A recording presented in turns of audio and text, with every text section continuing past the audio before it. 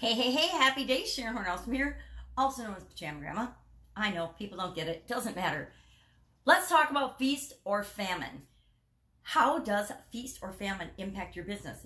Do you experience feast or famine in your business? Of course, feast or famine is an alliteration. It means too much or too little of something. Opposites, we love opposites.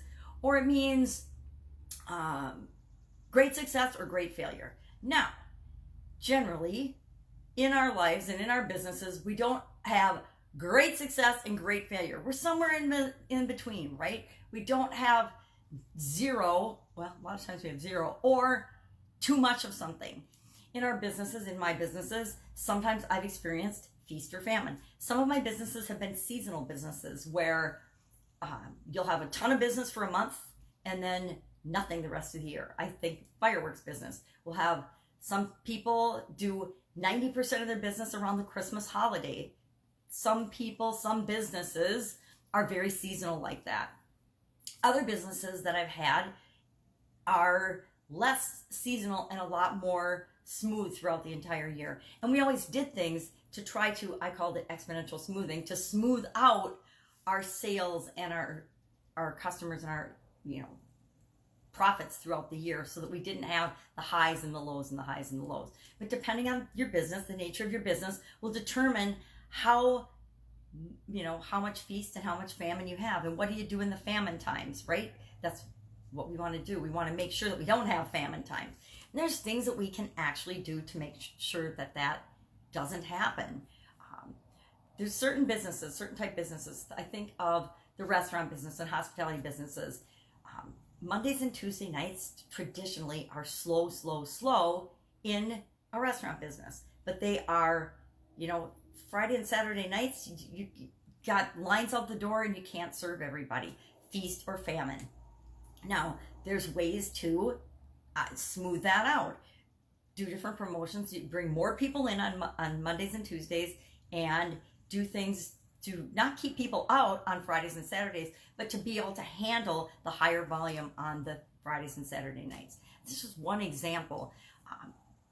Businesses that feel like they can't get enough customers, or they don't have enough customers, or they have too many customers sometimes and not enough other times, you can do things and release products or services. I think of coaching business. Sometimes a lot of coaches that I work with feel like their business is all over the place. They cannot get a steady stream of people coming in.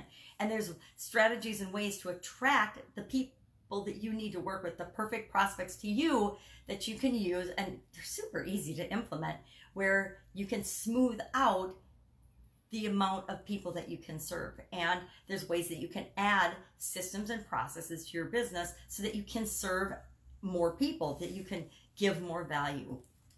But it's examples of feast or famine. We all feel like, it seems like the more we want something, the more we push it away because we don't have it yet. I guess I think in terms of customers the most, because the biggest complaint I get from the people that I work with, my consulting clients and my coaching students, is that they don't have enough customers. They can't get enough customers. They can't find people. Okay, there's 8 billion. I think there's more than 8 billion people on the planet now. Maybe it's only high sevens, but there's a lot of people on the planet.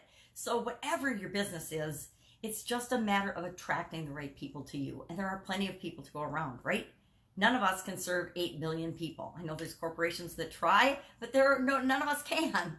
And we don't need thousands and thousands of people that we're providing value to in order to create the life that we want, to make a great living.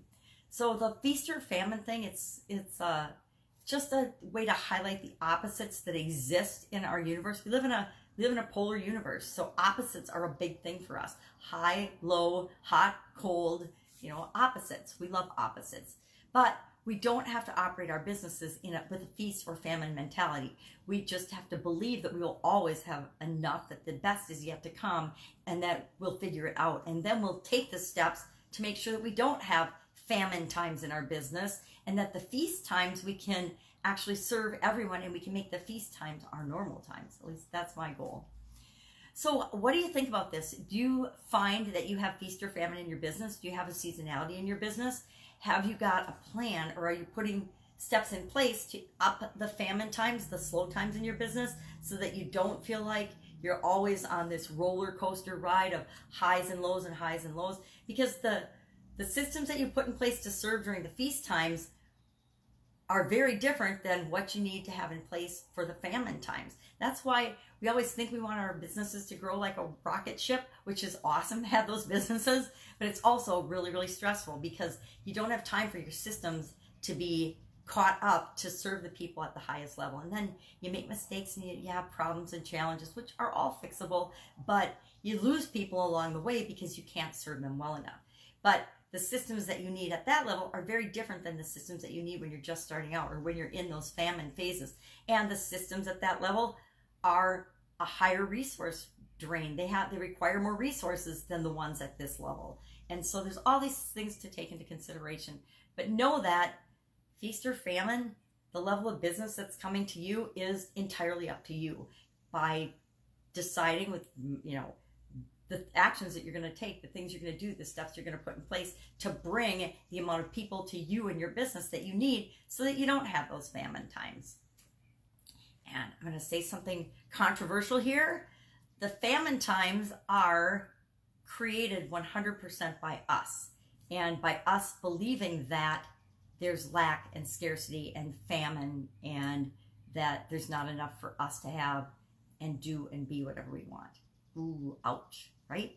If I believe that there's not enough, if I believe I can't do something, I can't. If I believe that there's not enough business for me, I will push that business away, even though there's plenty of business for all of us, no matter who we are and what we want. There's plenty of business for all of us out there. Anyway, that's it. That's my little thoughts about feast or famine today. I would love to hear your thoughts about feast or famine.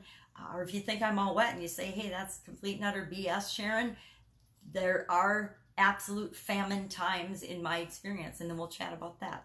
Take care. Have an awesome day. I'll, of course, be with you tomorrow.